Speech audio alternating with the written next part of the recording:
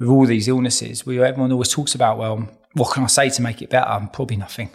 I'm telling you now, there's nothing you can really say that's going to make it better. And a lot of the time, someone has to have that realization that they're going through something. And I think that's what people expect, that they can say something to help them, where what the problem is in society is that people are waiting too long to know how to manage their mental health. And by the time you get up to year 8, 9, 10, there's not a lot people can say. Hi, Hurt to Healing listeners, and welcome back to Season 4 with me, Pandora Morris. I can't believe it's been nearly a year since I started having these incredibly raw and honest conversations with wonderful guests from all walks of life about their own invisible mental health struggles. Those of you that have been here since the start will know that I myself have struggled with my mental health for many years, and it was only recently that I started to see some glimmers of light. As part of my own recovery, I've made it my mission to start this podcast to create a safe space where I could try and help some of you on your own healing journeys. This season is full of more fantastic conversations, and I hope that hearing these will provide a bit of solace and comfort for some of you. Today, we are honoured to be joined by a remarkable guest who's on a mission to transform the way we perceive and address mental health. Danny Gray, the founder of JAAQ, J-A-A-Q, and War Paint for Men, has a story that resonates deeply with so many. His struggle with body dysmorphia, particularly regarding his ears and his hair, began during his teenage years, casting a long shadow over his self-esteem and mental well-being. Today, Danny joins us to share his inspiring journey of resilience. He reveals how he manages his mental health now, providing valuable insights for those facing similar challenges. But Danny's story goes beyond his personal struggle. It's about turning pain into purpose. Through JAAQ, Danny is on a mission to educate and empower individuals about mental health and disorders like body dysmorphia. He knows firsthand the transformative impact of awareness and understanding. In this episode, we'll explore the reasons behind his passion for this cause and why he believes that education is so essential. So if you're ready to be inspired by a mission for societal change, this episode is the one to listen to. So will you start off by telling us what was your experience of life as a young boy? Jack the lad at school, good enough upbringing. Mum and dad split up when I was 6. Didn't really affect me though, if I'm honest. It was hard at the time. I got to like 12 at school, bit of a Jack the lad, captain of all the sports teams and stuff like that. And then I was literally on the playground one day at 12, not caring the world, never cared about my appearance. And literally turned around, there was 3 lads on the playground and they started flapping their ears at me and singing the R. Kelly song, I Believe I Can Fly. But the reason they did that is because my ears were right angles to my head, literally right angles. And I'd never even noticed my ears until that second. So I can remember getting home that day and I looked in the mirror and they did stick out. So that bullying only happened for like 2 weeks, but that was it for me. So I didn't realise at the time, but at 12, like within 3-4 months, I had my ears pinned back on the NHS. So that shows that my mum was so concerned about the way I was acting to go through a cosmetic procedure. Young, but then after I had my first procedure done, because I've had it done twice, they were that bad. I could laugh about it now, right? After my first procedure, I went to secondary school, never bullied.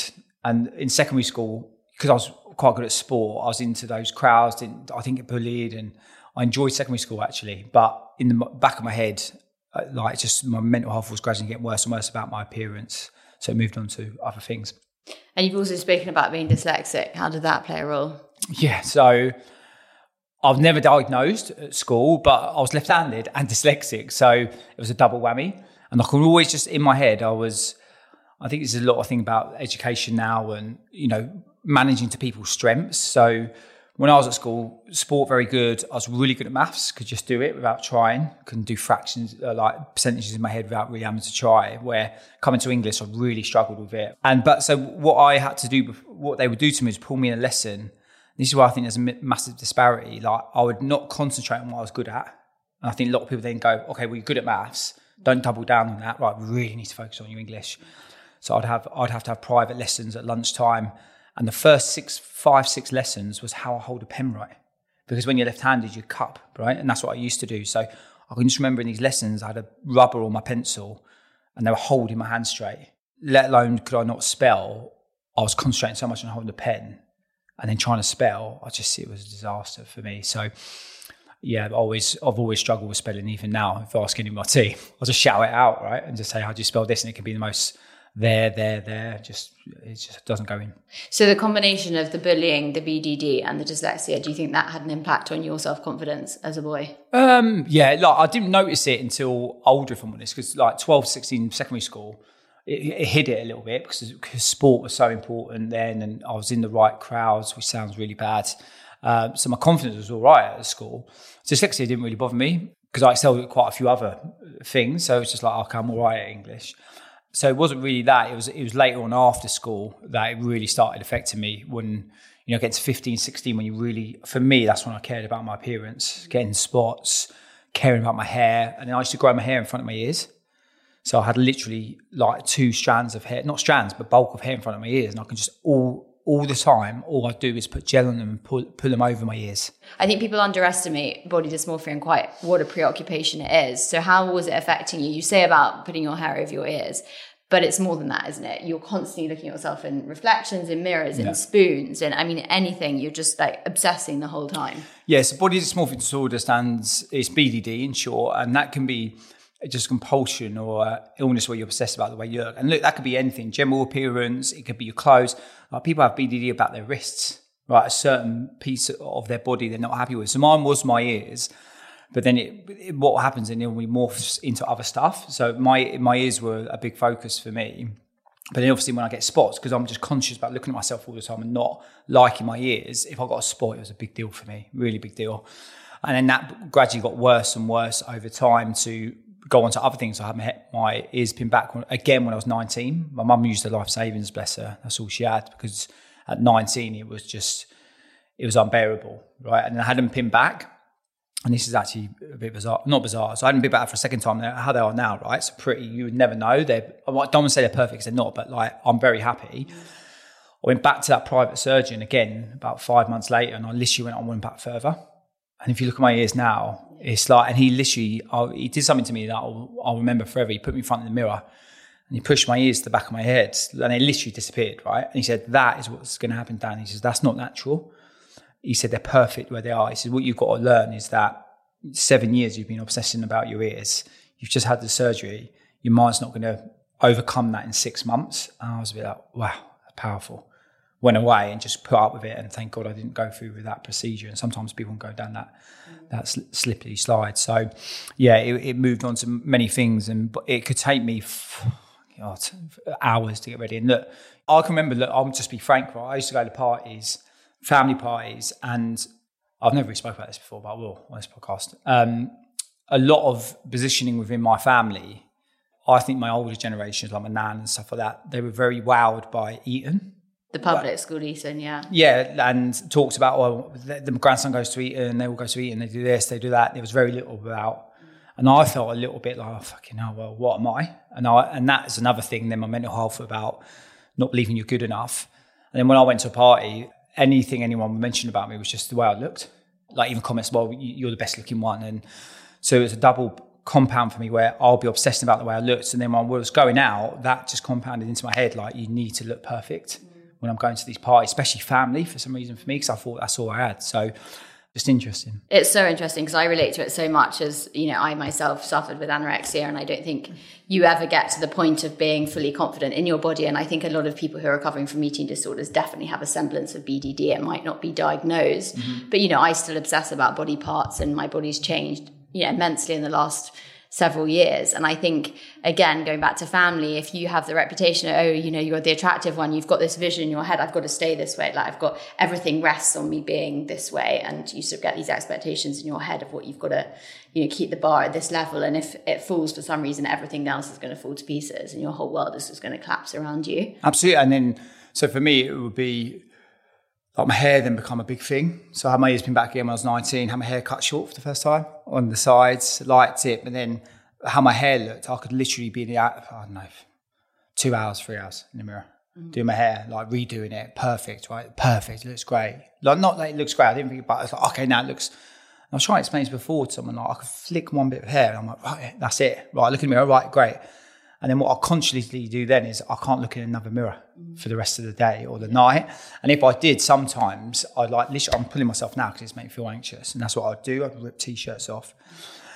But I could walk past the mirror and then just catch it. And then I'll go, I'll have a quick look and then go in. And then I'm like, no, something's changed. And then that's it. Routine goes again. So yeah, it was, I'll be honest, but 21, 22, like no one knew from the outside. People close to me knew, but it just gradually got worse and worse till I got to about 28.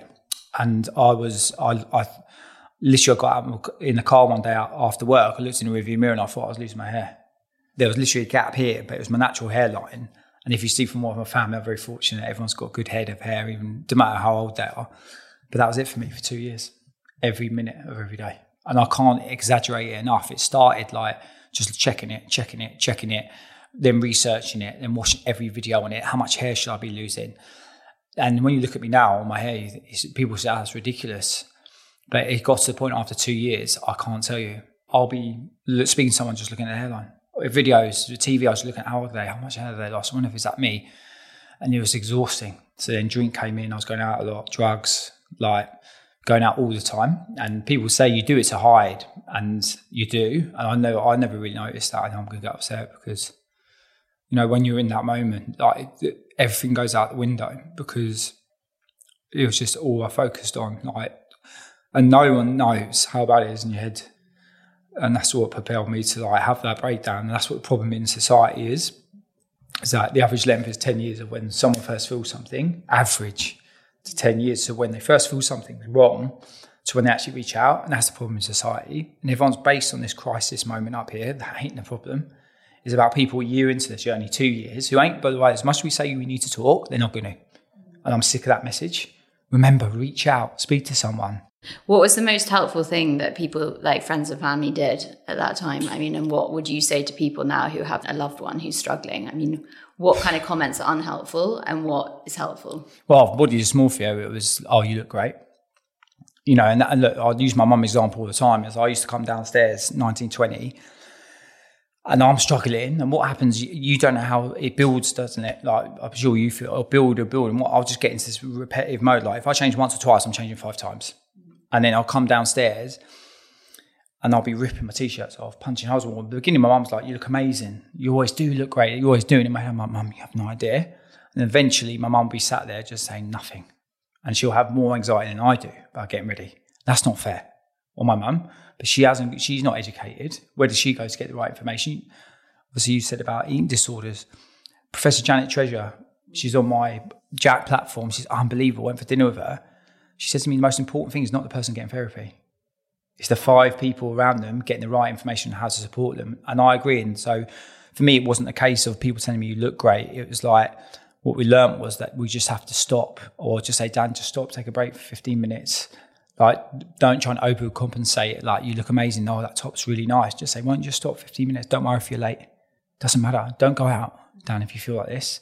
Very different, because then for me, that's my own personal experience, is just stopping. And I do it now, right? I had a row with I don't even say, like, I've never had a row with this person in my life. And I had a row with them recently. And I went home. I'm talking like the last few days, 38 years, never had a row. I had a massive row. I went home, and the first thing I did was have a shower because I was hot. I had my hair cut that day. I was in the mirror for 45 minutes playing with my hair. And I had to snap out and be like, I could be there for 4 hours. And that's what happens. Like, you just got to learn to understand when you're in that. And the other thing for me, with all these illnesses, everyone always talks about, well, what can I say to make it better? Probably nothing. I'm telling you now. There's nothing you can really say that's going to make it better. And a lot of the time, someone has to have that realization that they're going through something. And I think that's what people expect, that they can say something to help them, where what the problem is in society is that people are waiting too long to know how to manage their mental health. And by the time you get up to year 8, 9, 10, there's not a lot people can say. Again, like, you know, with my OCD, for example, when friends used to ring me and say, are you still spending 6 hours a day in the gym? It's ridiculous. You know, and they're shaming you and they're judging you. And actually, the best thing as you say, rightly say, is that people they give you space. They just say, I'm here. And I remember the first time a friend just said to me, you do you. I don't judge your food. If you need to exercise for 6-7 hours a day, do you know what? I'm still your friend. I still love you because the essence of you is what I love. And that's not going to change if you give in to compulsions, if you're restricting your food. Obviously, I care about you and I want the best for you. But it's when people impose that, you just always feel bashed when you're suffering from a mental health issue, because it's almost like everyone in society feels like they can give you their sort of ounce of opinion or pound of flesh and exert that control and power, which again, as you say, just triggers you and makes you retreat into the illness even more, because it's all you know. As you said, when you feel anxious, you start obsessing about your hair again. Same with me. When I get anxious, I obsess about my food and my exercise and new things, which is for me a trigger. But yeah, I don't think that there is anything anyone can say or do. No, and what you just said is like so powerful, because what happened to me once where I used to try and get ready with my best mates. I'll be a disaster. Like they're all around my house or downstairs waiting for me, and then the cabs come in. That's a disaster, because time was a nightmare. So 9 o'clock it's coming down, 9 o'clock it's 7:30. I'm nowhere near ready. And they were Dan, cabs come in 5 minutes, cabs come in. When they understood, the reaction was, Dan, take as long as you need, mate. We'll book a cab when you're ready. I can get ready in 15 minutes. And it's just those little things. You don't actively have to tell someone how to get better. So will you tell us about war paint and what inspired you to start that? Okay, well, I touched on it earlier, right? So 15, 16 spots was a nightmare for me. Turned to my sister. She came in and gave me a concealer, put it on, and I was like, oh my God. Couldn't believe like how easy it was, how quick, and all of a sudden like that fear of my skin, I didn't have to manage it as much because I knew there was something I could use like a tool. So I just started wearing makeup, especially going out, and then I started wearing it like not every day but a lot, right? And it was just something I didn't have to worry about my skin, which was a massive thing for me. And then I wore it for 38 now. I've been wearing it for 22 years. I've always been quite entrepreneurial. So I had a bouncy castle company when I was 16. I didn't even drive. I used to take it around in a wheelbarrow around my village. And then I got 20, I had my sort of breakdown or whatever it is. And then I had a corporate career, quite successful, but I always had this vision of making I tried other brands and other things, but the men's makeup, I always kept saying there must be a brand that the brands had come out and I was like, they're not doing it the right way. It's not how I would do it. And for anyone listening who wants to start a business, you don't always have to create something out of nothing. You can always take something and make it better. And that's what I kept saying to myself, like, oh, I'll do it this way, I'll do it that way. And I was on the golf course one day, my best mate said, stop talking about it and do it. And I couldn't think of anything else from that second onwards. So started wall paint in 2017, used my life savings, which wasn't a lot, it was 18 grand, remortgaged my house. And what I did first was test, right? So bought some really bad products in from China, put a really bad badge on it, named it wall paint, put a basic website out, got 7 orders in a day. So I was like, right, stop. Went away raising some capital. And then I formulated my own makeup and launched it back in 2018. And it was just a whirlwind for about 4 or 5 years. And what's going on with wall paint now? So over those 4 or 5 years, like it's been an incredible journey. What I was trying to do though was, you got to imagine like men's makeup, right? I hate this word stigma. It's attached to it. So I had to educate or re-educate people on what I thought men's makeup was. It wasn't taking 45 minutes. Like I've seen other brands, they were taking 45 minutes to do someone's makeup with a makeup artist. I was like, no, I would educate them to do it in 2 minutes. Using different masculine dyes, formulating the product. So it was matte finish. It was very lightweight. It had no floral smell in it. So it went well. We went viral on Twitter 3 months after launching. In 4 months, we turned over 200 grand and sold 13,000 products. And I thought it was not in a flat in Watford. I was picking and packing orders. It was bizarre. I thought it was normal, but obviously it wasn't. Went viral on Twitter. 8 million views, trended #1 in the world, negative. So I was on ABC News, Good Morning America, like every news. But they were basically saying it's toxic masculinity and stuff like that, because it was the same thing that's always happened for 20 years. Men shouldn't wear makeup. And it was women saying this is embarrassing, you shouldn't do that. But what I hadn't done was really talked about my story. It was all much about focus on the brand. So we went viral on the Tuesday, May the 9th. I know because of my sister's birthday. So we were out for dinner that night when it went viral, which was a disaster because my phone's blowing up and I'm thinking everything's died. But then on the Thursday, I was filming Dragon's Den. So I went up and filmed Dragon's Den on a Thursday and I travelled on the Wednesday night and I had to pull over in my car to do interviews to America. And then I pitched on the Thursday, came out 3 months later, went really well, got loads of press. when John Lewis, first ever men's makeup counter in the world, that went viral. We filmed it all. I was on Sky, like BBC. That happened. Opened the first ever men's makeup store in the world on Carnaby Street in London. I got a load of media. Just launched across Superdrug, launching in JCPenney in America. I was in Switzerland. We launched across Switzerland, Australia. So it's gone really well. Hasn't made me rich, but look, all I care about was that I think we made an impact in people's lives. A lot of people might laugh about that, but the messages I would get would make you cry. There's one story that I haven't really told about before, where a mum messaged in saying, I've got a 16-year-old son who's got rosacea and he won't even have his photo taken. He's so conscious about it. I've tried to get him to use female makeup, but he just won't. He's seen your brands. He thought it was really cool. He tried it and she sent me a picture of him. Yeah, I mean, it's moments like that when you realise what you're doing is so worthwhile and is touching people's lives in a way that, making millions just, won't. Yeah, we get lambasted for it, and people take the piss out of it, but I don't care because that's not my audience. And I think a lot of people get hooked up on that with social, building a brand. People can have their views, but that's healthy. And like people saying horrible things, I'm like, all right, well, you say what you want, but I know there's this audience. Like we went viral on Twitter. It was unbelievable, the comments, unbelievable. But then we did record sales, so that's what we focused on. But what I was getting was a lot of messages from people about mental health because my story then became very central in the press. What I wanted to do was create something because I talked about using a product as a tool, but it didn't fix it. So I wanted to create a brand. So I'm selling makeup, but I don't want that to be a tool to think that fixes everything. You've got to get your mind right. So that's why I come up with the concept of Jack. Yeah, so before we get on to Jack, I'm curious about how it was being a man in that space, because being a man and openly discussing BDD and also being a man and having a makeup brand, how was that for you, outing yourself in a way? At the beginning, I hid away from it. I was embarrassed a little bit. So I created Warpaint and I kept very back from it, right? I didn't tell my friends about it. Close friends knew, right? But like outer circle. And that's the other thing for me. I was worried about people. When you go in somewhere and there's a group of people, you've got your close mates or everything. And then there's these other people you're like, all right, mate, chat, all right. I cared more about what they thought. And do you know how much they think about me? Not 1 minute of the day. Yeah. And that's the one, and I was so conscious about them, I shied away from it until my brain flipped to we went viral, nothing happened. All right, we got bad press, but it carried on. Dragon's Den, then we got a lot of support. And it was tough, but what I think was quite good from my perspective, I came into a market where a lot of people start brands in the beauty sector who come from the beauty sector. So you're blinkered a little bit in where you think the brand should position or what the business should be. Well, I had no idea about the beauty space. So we were doing stuff that people were, getting attention for because it was very different. So it was difficult at the beginning, but as soon as my mindset flipped to the only people I care about are people around me and they are my bestest mates, your mindset is unbelievable.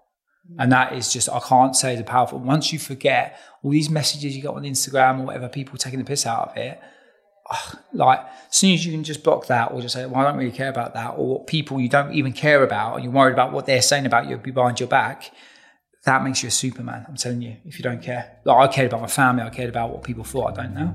Because I love what I do every day.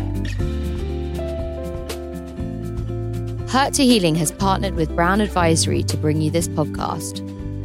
Brown Advisory, a global investment management firm, is passionate about raising awareness of mental health challenges in order to help people thrive in an ever-changing world. A big thank you to Brown Advisory for supporting my mission. So will you tell us about Jack and what was sort of the birth of that like? So I was getting loads of messages from people. I was in calls late at night with customers from Warpaint. It could be a mum asking me to speak to her son about hair loss, a son about confidence. It was a mum about some of whatever, or boyfriend, girlfriend reached out to me on Instagram, said, can you speak to us? My boyfriend's just been diagnosed with BDD and we don't know where to turn. So I was like, cool. So I had a Zoom, probably the worst thing you could ever do. It was a Friday night. I was in my little office in the back garden and this guy was sat with his missus. His missus was in front of him. So he was in bits. He was where I was when I was 28. And I felt so sorry for him. And then all they were doing is asking me, like, just general. I get upset, right, because there's so many people out there like this. They were just saying that he's hit crisis, he wants to kill himself. Good looking lad, tick. he went to the doctor and they said, you've got BDD, you've got to be referred to a specialist on the NHS. He's hit crisis, he wants to kill himself, 36-week lead time. And they're like, we just didn't know, we don't know where to go. We've tried to research stuff, it's just difficult. And then she would say stuff, she said something to me, that question you asked me before, like I tell him all the time he looks great. I was like, I'll be honest, it's probably the worst thing you could have said to me. And he was just sat behind, he started nodding. And she just was a bit in shock. I told her why, the reasons, and just gave some advice from my personal experience. And then she messaged me the next day saying, you have no idea. So my head was flying about just the lack of information, how you receive it. Because the only two things you've got at the minute are Google and TikTok, biggest two search engines in the world. As much as they try and adapt their foot, Google's a nightmare because it's text-based. It's not how people digest information. Or you got to look at social media. It's gone from Facebook to Instagram. What is it now? TikTok. People don't digest content via text. And then TikTok now, good platform, but for what it's for, it shouldn't be getting into the world of mental health and giving advice and stuff like that. And then I came up, well, what about if we could record them? What about if it was like this? And then literally, I couldn't sleep that night. It was a Saturday, and at 1:30 in the morning, Mrs. said, just go downstairs. And I just literally, I'm on my sofa, came up with a bit of an idea. And for me, I just needed a name. And I started going through names, and I was like, well, what are you doing? You're just asking a question. I was like, JAQ. I said, I'm pretty sure that's Jack, JAQ. So I pulled my phone up, and I literally went on my GoDaddy account, put in Jack, and .co.uk was available. So I ran around, found my credit card, bought the domain name. I was like, right, I've got a name. Right, okay, cool, we can do something. Called up Ash, who was with me at Warpaint, who was my content guy and like my right-hand man. And I was like, listen, first thing, it was 7 o'clock on Sunday morning. He was like, what's happened? I said, listen, because I talked about this idea with him. I was like, listen, what, if I say JAAQ, just pronounce it, he's dyslexic. He went, Jack? I went, fucking hell. I went, listen to this, and I got the website out. And that's how literally the idea was born on that day. So will you tell us about Jack? I mean, it's become the most incredible platform with some unbelievably profound names and extraordinary people who have suffered, as well as doctors and professors who have a wealth of knowledge behind them. So tell us about it. Okay, so Jack stands for Just Ask a Question. It's www.jack.org. It's a free platform you come to, and we've filmed top experts like world-leading doctors, celebrities, people with lived experience, where you can literally go on and you can select a question and get the right information. For example, talking about eating disorders, Professor Janet Treasure, she's just been classed as the world leader by the government on eating disorders, which is incredible. She's answering, I think it's 160 questions on eating disorders. And what I'm so passionate about, if we can give people the right information at an earlier stage, not just about people going through it, but the people supporting them, which you touched on earlier, a mum, a dad, whoever, you get the right information, it is groundbreaking. Even those doctors, the reason they joined the journey and came on, because they said the first 3 therapy sessions had nothing to do with diagnosis. It's just information given. Because what happens when you go to therapy? First of all, you shit yourself. You don't want to talk. You don't take in a lot of information. So it's just repetitive. What this is, how are you feeling? This is what it is. This is how it can act. I just came up with that idea about giving information free. So we launched a very basic site. It was only me and 2 other people working on it. Can use savings to do it. And we managed to launch it on the One Show. And this was a year and a half ago, really basic website. We got 14,000 visits on the first night, and I literally got 400 emails. And I was reading through the emails, and it was like, can you do this? Can you do PTSD? So we launched it on the One Show. And then again, a bit like Warpaint, right? I got the feedback that people liked the approach. I was like, right, I've got to do it properly. So I went and raised a load of capital. And we launched it back in November. I want to be the Google of mental health, or even better than that, I want to be the Red Bull of mental health. What's it been like being a dad? I genuinely think it's why I was put on the planet. I'm by no means perfect as a dad, but I've learned a lot through growing up. When mum and dad split up when I was young, my mum had some very violent relationships, a lot of domestic abuse, quite severe. And it shaped me, but look, it's hard though, because I've still had moments when I'm really bad, when my stress and anxiety is up. And I used to be a lot worse about a year ago. I've changed a lot in the last year. So that's the other thing people see from the outside, Warpaint and Jack, like he's cracked it. Fucking hell, I haven't. Trust me, every day. But I swear, sat here today, right this second, I'm the strongest I've ever been in my life. And that's because every day I'm learning, every day, and I feel more resilient. But 2 years ago, Warpaint, Jack, all at the same time was very stressful, raising money. And I can remember seeing my son worrying about himself, how he looked, which is it's probably the hardest thing I've ever seen, because it's like doing his hair and stuff in the mirror. He's only 6, because they see what you're doing, or saying about like, oh, am I fat? And he's not. And that's just because I see that in me, and I really try hard not to be that, because I've talked about before, but it's really difficult with mental health, because when you're in that frame of mind, everything goes out the window. And sometimes it's really difficult. When your kids are playing, they haven't got a clue to hide it, but it can change the way you act in front of them, which is just tough sometimes. So Danny, what are your current triggers? What triggers you still today? Stress. And what I mean by stress is, I'll be honest, it's weird, last 6 months, I'm so strong at the minute with my mental health. I've not really had too many bad situations because I'm learning to manage it. But before, like, stresses at work, like a great example, right? Argument with someone, which was very traumatic for me. I went and started playing any sort of trauma or stress, major stress. If I'm going out that weekend, I'm getting ready 3 or 4 times. But I've learned to spot those, because I can just see it straight away. I did, like the other day, the example. I had a massive argument with someone I would never have an argument with. Got home, I was flustered, I was hot, I had a shower, and I'm literally in the mirror for I'm not even going anywhere, playing with my hair. Are you able to resist those triggers ever if you're feeling sort of strong? No, I don't think I ever will. It's just how you manage those triggers. And then knowing do you know what it is sometimes for me, knowing that's happening, then I could stop it instantly. Yeah. Do you see, that is the power of me now, where before I wouldn't. And then I would fixate and I wouldn't do anything about it. And then the next morning going to work, anything I wear, don't like it. Because clothes are a nightmare for me as well. It could be anything, stress, but it's just, I think I'm always going to be triggered, always. I'm never going to be perfect. I'm always going to go back to my BDD, always. But I've just learned that when I am starting, I can now turn it off quite easily, where before I couldn't. Yeah, again, I think that's something that I definitely experience. It's like with the OCD, I know that I'm going to be triggered, but the compulsion might last for 5 minutes rather than 5 hours now.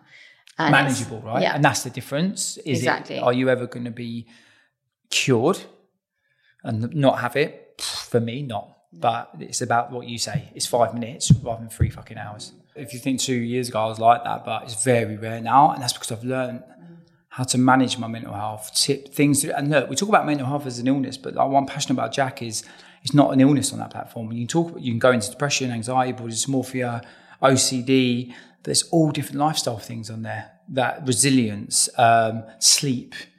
This is what I'm talking about. When I'm passionate about mental health, the reason mine's improved so much is because if you do these things like sleep a certain amount of a day, right, get up at the same time, right, I have a cold shower every morning. All these little things help you manage these bigger situations. And I just think people in this rut where they're here in terms of they're struggling with something, maybe not even an illness, and they think you've got to make this big jump. All it is small wins every day. And that, do you see what I'm saying? Like these tools, people don't talk about them as much as like, you need to get therapy, you need to get better. It's about, well, why don't you try something? Is it yoga? Is it acupuncture? I don't know.